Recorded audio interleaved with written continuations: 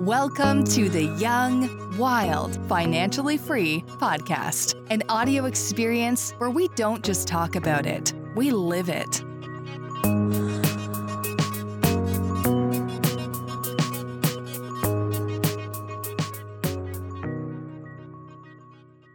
Well, hello everybody. Welcome to the Young, Wild, Financially Free podcast. My name is Andrew Roberts, and I'm here with my beautiful co-host. My name is Matthew Teifke. And Matt, how you doing today? I'm good, man. Good. How are you? Good. Yeah. We're about to close on a duplex in East Austin. Yeah, baby. Super excited about that. You were a deal finder among, children because nobody else can do what you can do. You found this awesome duplex in East Austin for $210. Yep. Offered $190. Man, I'm what excited. a steal. Yeah, and it's nice. I'm pumped about it. Yeah, we went and checked it out the other day. Yep. Great deal. And then this week we also had a little Facebook Live on Tuesday, which we're doing once a week. Yep. And that was all about house hacking. Mm-hmm. Kind of like a beginner's map to get involved with real estate investing. Yeah, we're having fun. Being consistent. The Facebook Live shut off midway through, and then we got it back up a couple minutes later. What a nightmare. Yeah. I broke into an immediate sweat. Real stressful. But today's podcast, we recorded actually a little while ago with a friend from California. His name is Michael Zuber, or Mike Z. And he reached out to us because he's found our podcast, and so we kind of formed a little relationship with him and got him on the podcast because he has done some really incredible things with real estate investing. Yep. And how do you get 1,000 properties? You start with one at a time. Yeah. How do you eat an elephant? Yep. One bite at a time. Yeah. And that's like his motto, really. So he wrote a book called One Rental at a Time, right? Yeah. And that's kind of like his plan that he had going into it and what he suggests for other real estate investors. Because he was working a 9-to-5, right? Kind of like a lot of people, and just wasn't happy in what he was doing. And saw real estate as like a way for him to have freedom. Right. And he was able to do it with a family and one at a time. And it just kind of shows the power of real estate and the ability to leverage your time, even if you have another job. Like, it's something that you can be doing, studying it, learning the market. And he slowly started doing that and jumped in. And I don't know how many rentals he has now, but he talked about, buying single family homes and then 1031 exchange on those properties into some bigger properties and just consistently trading up. And with his style, you can what we talk about, you can always see that snowball effect as it just keeps rolling downhill and getting bigger, right, and picking up more momentum. Yeah. And kudos to him too, because he was in California doing this, and California is such a high market for real estate. Yeah. The prices are higher, so it's more affordable in Austin. So although most people say don't move here, I'm saying to move here. Yeah. Move here. We love it. So Mike is a great guy. We are very lucky to have him on the podcast. And please forgive us for the audio quality. This was a little video call because obviously he's in California. But without further ado, please enjoy the podcast with Mr. Michael Zuber.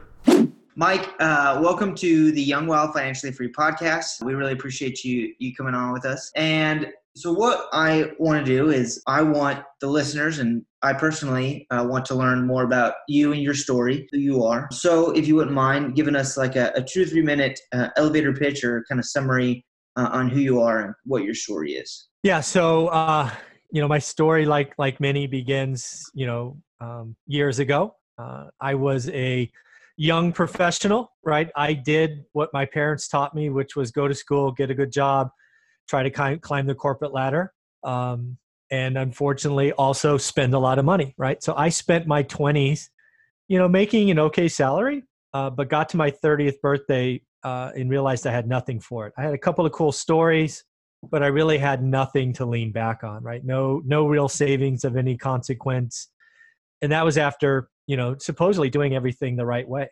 Mm-hmm. The other thing, as a 30-year-old, I realized was when I was growing up, money was a stressor in my family, right? Both my parents were in the military. They both have high school educations. And, when times were good, it means mom and dad had a paycheck. And when times were bad, it meant mom and dad didn't have paychecks. And unfortunately, we went through that cycle many times. Still, can remember eating a baked potato, every day for 30 days, right? So I have those scars and remember them. So now I'm 30, realizing that I'm kind of repeating what my parents did. And I'm like, something's got to change. Sure. So I'm not an athlete, not an actor, not going to be an inventor. I'm not a coder, and I've got to do something. So at the time, right, I'm older than both you guys. I go to a bookstore, which I know is a foreign concept, but I actually go to a bookstore and I kind of try to find something. So I end up in the real estate section and I find Rich Dad, Poor Dad, which a lot of people find. Bought it, read it, dozens of times by now. And it just kind of had that mental mind shift. And I realized that I was just selling time for dollars. And, sometimes those dollars were really expensive, but regardless, I was selling time for dollars. Mm-hmm. So I said, great, I'm going to invest in rentals. And you have to realize as a 30-year-old, nobody in my family had ever done that. Nobody, I didn't have any experience. I knew no one. And, but I took the leap and ultimately, I tried to do what the book says, invest where you live. I happen to live in Mountain View, California, which was ridiculously expensive in 2003, and it's ridiculously expensive today, even worse. So I chose a market 2.5 hours away, and it's called Fresno, California. And again, I knew no one, and I just jumped in. So I bought a house on Norris Drive for $107,000 that rented for $1,100. That was my start, and hence, created a one rental at a time story over 15 years, and ultimately left the rat race, financially free at 45. With a portfolio that now pays for my, my living expenses, right? I don't consider myself rich or wealthy or any of that.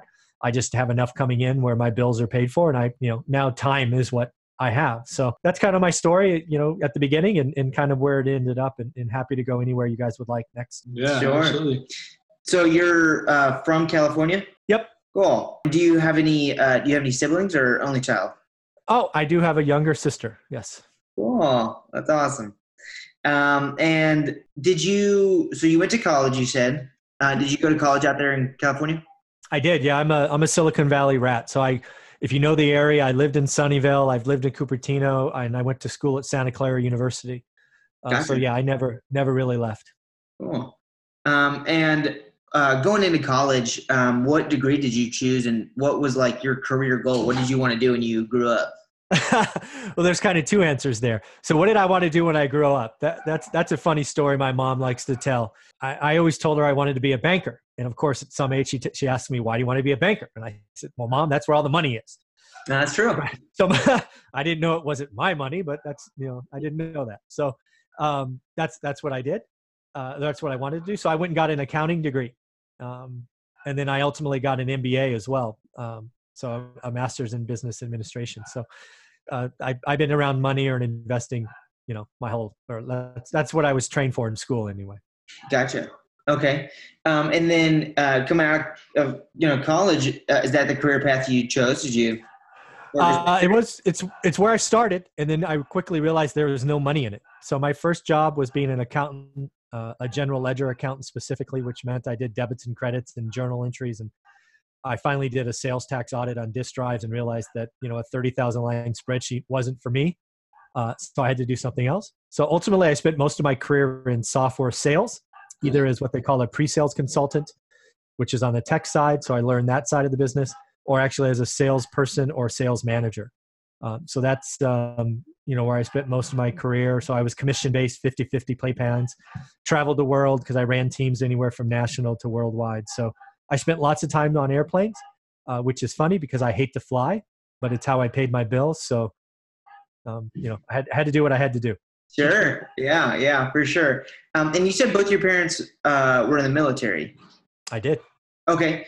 So were they around a lot, or were they traveling when you were a kid?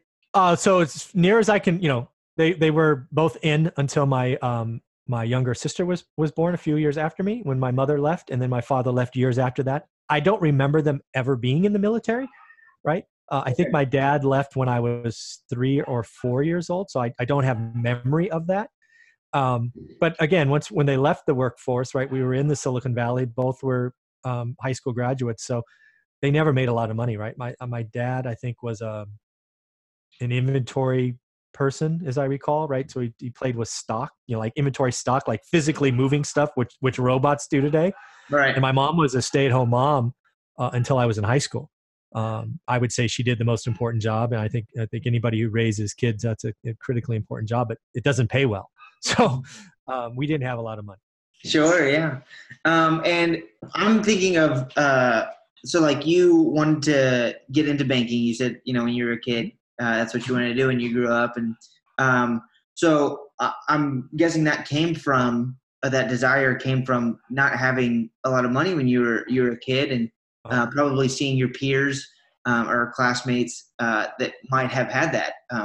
I mean, we live in Texas, so I'm not super familiar with each part of California, but I'm sure that some of your classmates at least were well off, and so seeing that probably started that desire for maybe potentially a better life. Well, it was very clear to me that money was a stressor. When you had it, life was good, right? You could go out to dinner, you could go to movies, you could do stuff, right? To me, money bought happiness. Now, I don't think that's true today, but as a 8, 9, 10-year-old who went through many ups and downs in that household environment, money was the thing that I could equate to a better life or not. And yes, I was around people that had the 2 cars and had all the toys and had one-on-one coaching, because I was tried to be an athlete, and it was very clear that money, in my mind, quite simply, money bought happiness. That's how I equate it to. And I remember many a times where money wasn't there, and it was not fun. Mm-hmm. Right. Yeah. Mike, I'm curious, kind of digging into the real estate side. Are all your properties single family? Is it a mix? Yeah. So if we kind of walk that journey, which I actually document my 15-year journey, I didn't know any better, right? I jumped in with both feet, as I said. So I bought houses. That's all I knew, right? I lived in a house, buy a house.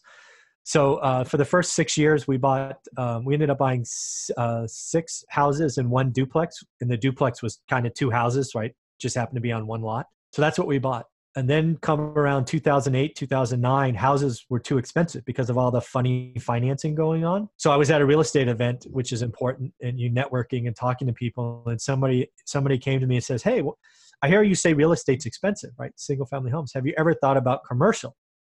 And I'm an idiot still, right? I'm 6 years in the business and I'm an idiot. I go, "Why would I want a mall or an office building?" Because that's what I thought commercial was. Yeah. And I remember him looking at me and just shaking his head going, "No, I mean apartment buildings, maybe 5 to 20 units." And I'm like, "Tell me more," right? I don't understand. And he's like, "When I say commercial, I'm talking about lending, right? You can buy 4 units and below on residential, but 5 units and above are called commercial lending." And that's what he was talking about. So I didn't know. I didn't like being an idiot, but I jumped in. And then what you start to learn is about 1031 exchanges and how the IRS can help you move equity and not tax you and all of that great stuff. So my first 1031 exchange was selling that first house I mentioned earlier on Norris Drive. And I 1031 that into a 5-unit apartment building. The magic of it is I sold Norris Drive that rented for $1,100 for $260 something. And I bought the 5 units for $220 something. And the 5 units rented for $3,000 and the house rented for $1,100. Right. So do the math. So I quickly realized that was a good thing. So we quickly went from 8 doors, which was 6 houses in that 1 duplex, to 80 units, all commercial apartments, 5 to 18 units. I've never owned anything over 18. Very cool. Yeah. And cash flow exploded. Yeah, that's what I was going to ask you. This is kind of a long-winded question, but the process of, one, kind of how are you finding the deals? How were you managing them? What was your team in place? And one of my thought processes, like you go down that trail of buying 6, 10, 15 houses, and then where do you get money to buy more, right? But I see when you're getting into the multifamily, you get that cash flow to then go buy the new properties. So can you kind of just give us the basics of like the single family? How are you finding them? How are you running them? Did you build a team? Just kind of that kind of stuff. Yeah, great question. So keep me honest to make sure I answer each portion of that. So first and foremost, as I mentioned earlier, I chose a market that was 2.5 hours away from home. So I've had a team since day one, right? Since I had that one house on Norris Drive, I've had property management. And I've leaned on that property manager to help do the contracting, tenant rent up, basically all of it, right? Now, finding and managing a property manager is hard, right? We fired the first 5 before we found one that we sort of anchored on. So that's a whole different story. So I've had a team since day one. And I quickly realized that I only could do part of this business because remember, all this time, all 15 years of my journey, I spent, 100 nights in hotels. I did over 100,000 miles on airplanes. So I wasn't around, right? I had to be able to do, this business is truly a side hustle. So I found deals and secured capital. Where did I find deals? Until recently, I found all my deals in the MLS, the multiple listing service, Realtor.com, Redfin, Zillow of today. Right. So I didn't have a system. I didn't do marketing. I didn't have bird dogs. I didn't do driving for dollars. I simply looked at the MLS every day for 10 years. Right. And I built up this knowledge base of understanding what a average deal was and what a great deal was. And I could quickly disseminate, in 20 or 30 minutes what was new or changed. And I would run down the great deals, right? I would make, for every 20 offers in the beginning, I'd get one kind of counter because I was cheap. And then when the market crashed, every 20 offers, I'd get 5 counters, right? And then just the market changes. And then as far as money, right? The first 3 deals, I used my seed capital. I started this business with $40,000 and was basically buying 100K houses. So the first house, again, I didn't know any better. So I put 20% down. Mm-hmm. The next 2, I put 10% down because I learned you could. I had no idea. Then the next 4 or 5 I purchased were cash out refis. I refinanced the first couple and pulled cash out to buy the next one. So, and then I went from 8 to 80 with 1031 money. No new capital. Then the market crashes and banks stopped lending to investors. So I never lost a property. I had 80 units. They were all paying and cash flowing. I go to buy the next one, which is a great deal, better than anything I bought before, but the banks won't lend to me. Now I'm like, what the hell is going on, right? So I find hard money because you got to keep going when the deals are there. So we found hard money. He loaned 60% of purchase, which meant we had to put 40% down. That got really expensive. And ultimately we started raising private money because you can control terms and you can help friends and family and all of that stuff do that. So I've done it all, anywhere from bank financing to hard money to private money. Now I do some, flips. I turned slumlord properties into pride of ownership rentals to help people get started. That gives some chunk money. But when the key to this business is finding deals, finding or creating deals. That's the hardest part.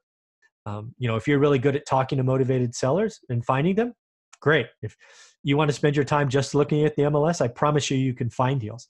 I hear people today say you can't find deals in the MLS, right? The market's hot, seller's market.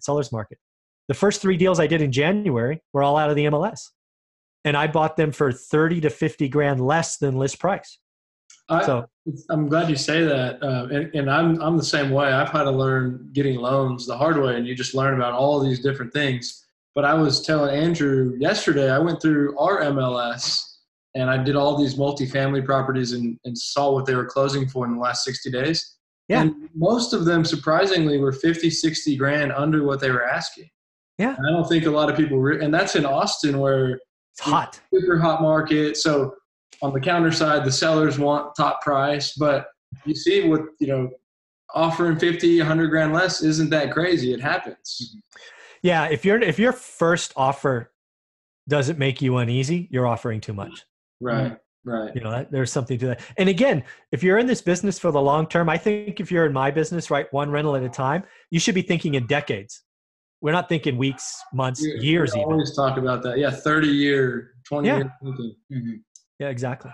So I'm curious about when the market crashed in 08, 09, and you had those 80 units.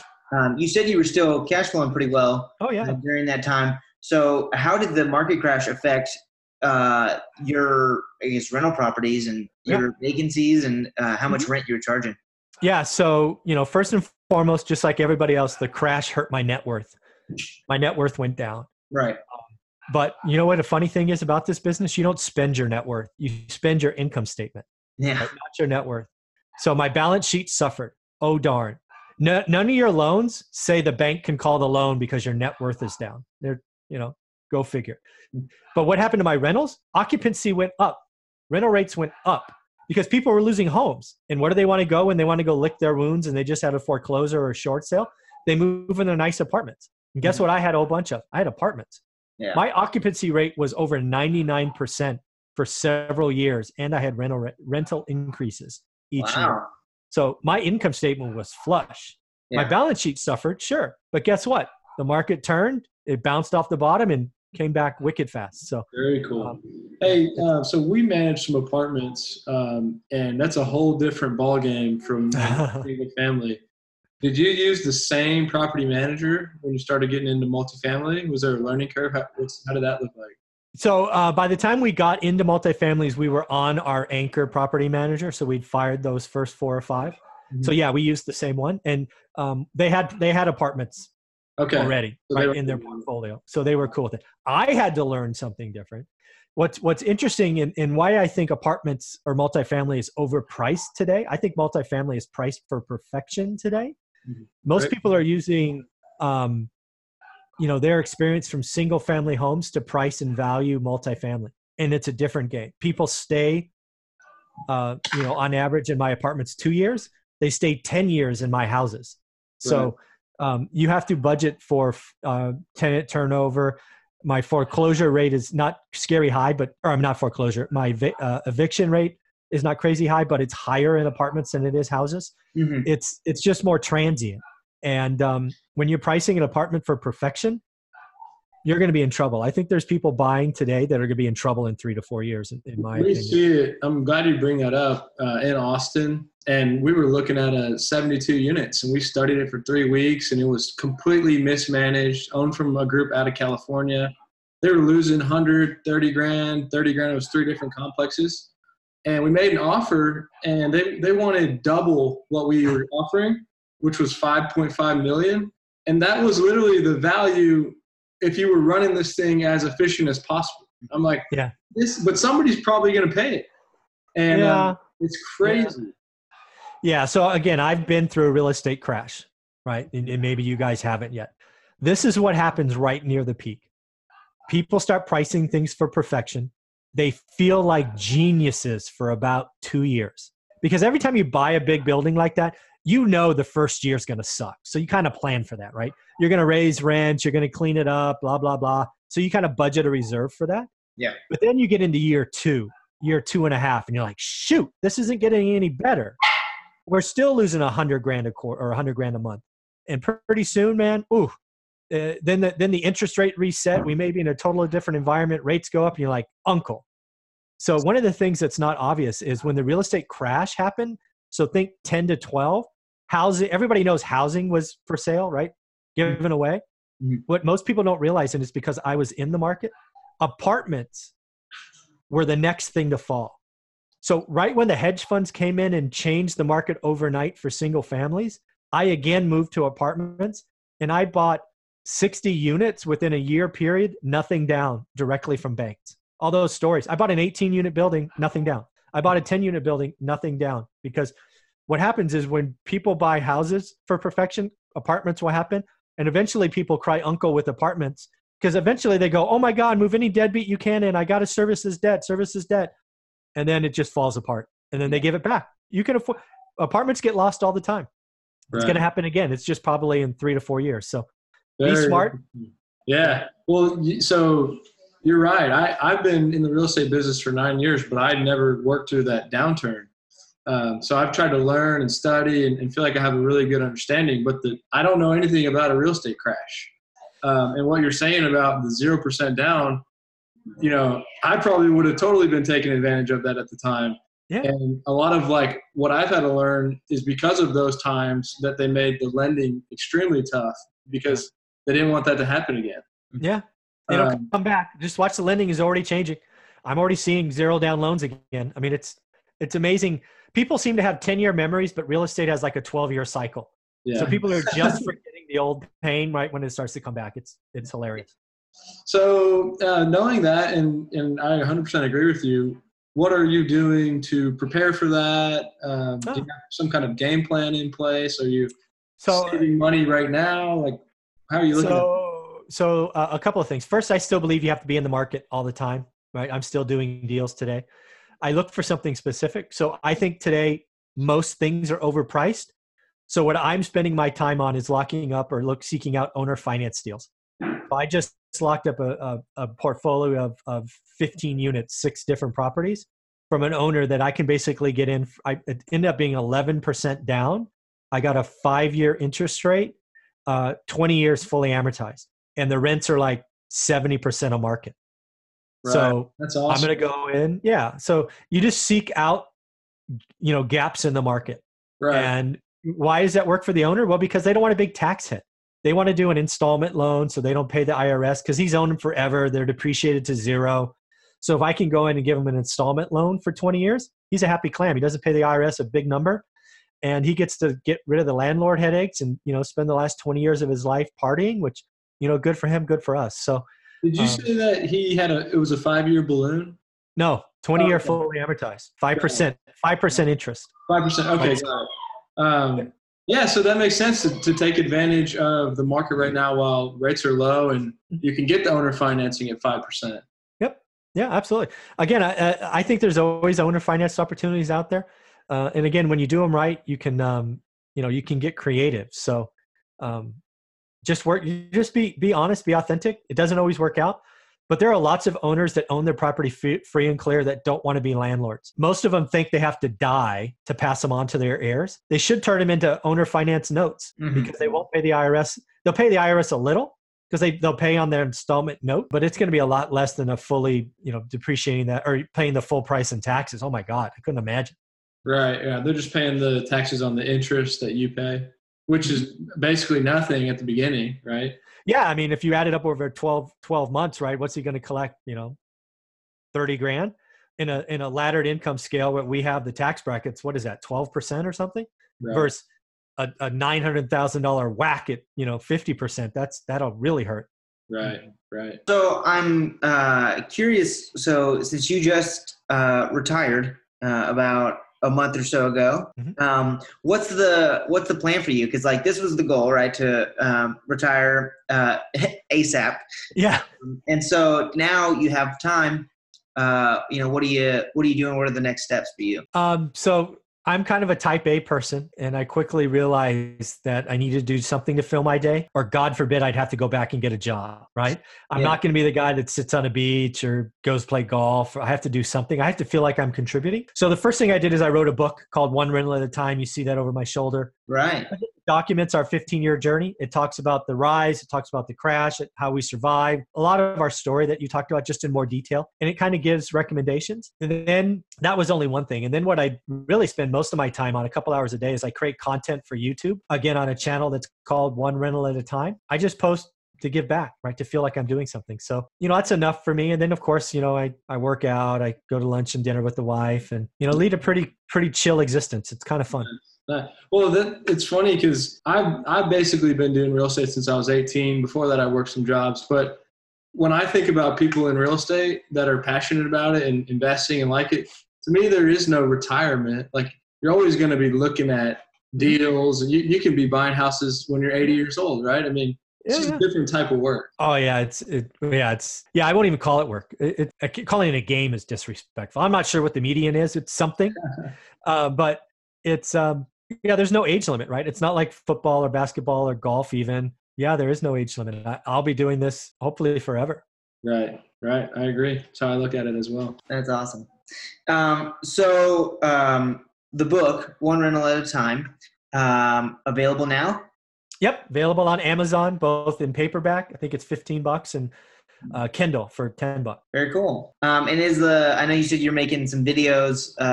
You have a YouTube channel. Is it the same name? Is it One Rental at a Time, or is it? Yep, I am very consistent.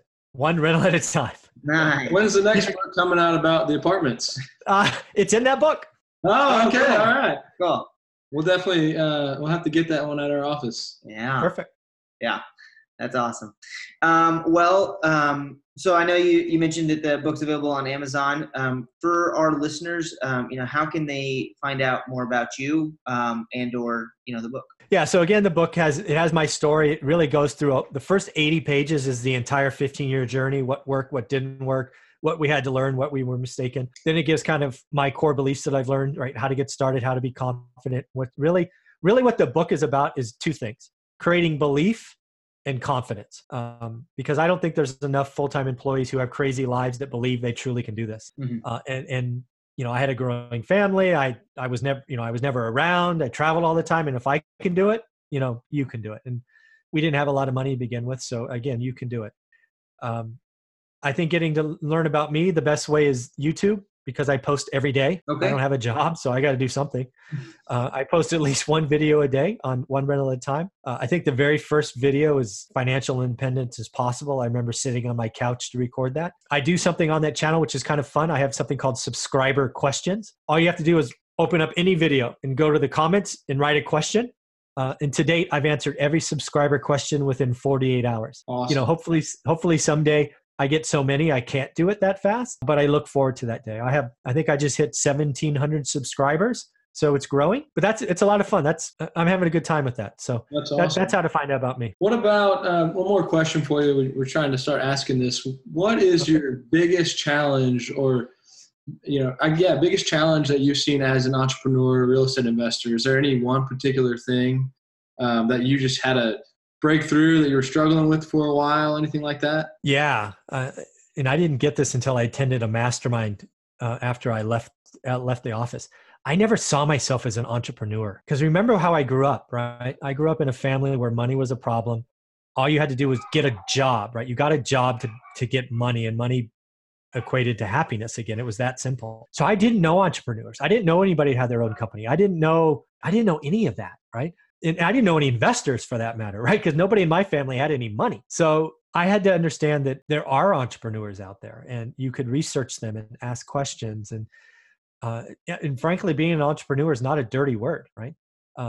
So I had to get my mind wrapped around that, right? I went to this mastermind group and I stood up there and basically told this story about how I invested on the side and I retired and all of that. And they kept saying, well, you're an entrepreneur. And I'm like, no, I'm not. At best, I'm an investor. No, you idiot. You're an entrepreneur. You're doing this, you're doing that. What do you think an entrepreneur is? I'm like, I don't know, but I don't think it's that. Yeah. So that was kind of a mental mind shift that I had to struggle through. And it's embarrassing. I've just gotten there that I'm even comfortable thinking that I'm kind of an entrepreneur, right? There's just, someday I'll be there. I'm not quite there yet, I guess. You're definitely an entrepreneur. I mean, you got the book, got the channel, you've done it, you've lived it. Hopefully, I appreciate that. Putting that in your head should give you some confidence, Mm-hmm. Yeah. And I can very much relate to you with, growing up, with the kind of like a structured environment and not being able to see yourself as an entrepreneur. I believe that like our internal mental struggle is the biggest struggle of all when it comes to, being an entrepreneur or a business owner or a real estate investor, and trying to navigate your career, right? Is getting over those mental humps that you have yourself, that you create yourself. Exactly. Which, from an outsider's perspective, it's like, it seems ridiculous, but to us, it's like, to each individual person, it's the biggest deal in the world. And just so you know, that's, for people listening to this, my answer to that question is probably different than most, but realize what he just said, right? The mental mind shift for all of us in this business is real, right? The question I get from a lot of people trying to get from 0 to 1, it's all mental. It's all mental, mm-hmm. right? The video I did this morning, for example, was on fear, right? Fear is real until you acknowledge it and you move through it. And how do you do that? You do your homework, you get comfortable. You basically can answer the question of what a bad deal and a good deal is. Once you could do that, fear's gone. But it's all mental, man. It's amazing. I spent 10 years thinking the answer to real estate investing was a spreadsheet. I don't know about you. It's not a spreadsheet. It's building your network, getting to talk to more people. It's a people business and it's all mental. It's kind of funny. 100% agree with you. Yeah. That's awesome. Well, Mike, thank you so much for being on our podcast. We really appreciate you. And we will include all of your information your YouTube, and your book in the show notes, so people can find out more about you. All right. Thanks, guys. It was a lot of fun. Good luck. Hey, thanks for your time. It was great. If you're ever in Austin, feel free to let us know. Absolutely. I'll do that. Thanks, Cool. guys. All Take it right. easy. We'll see you.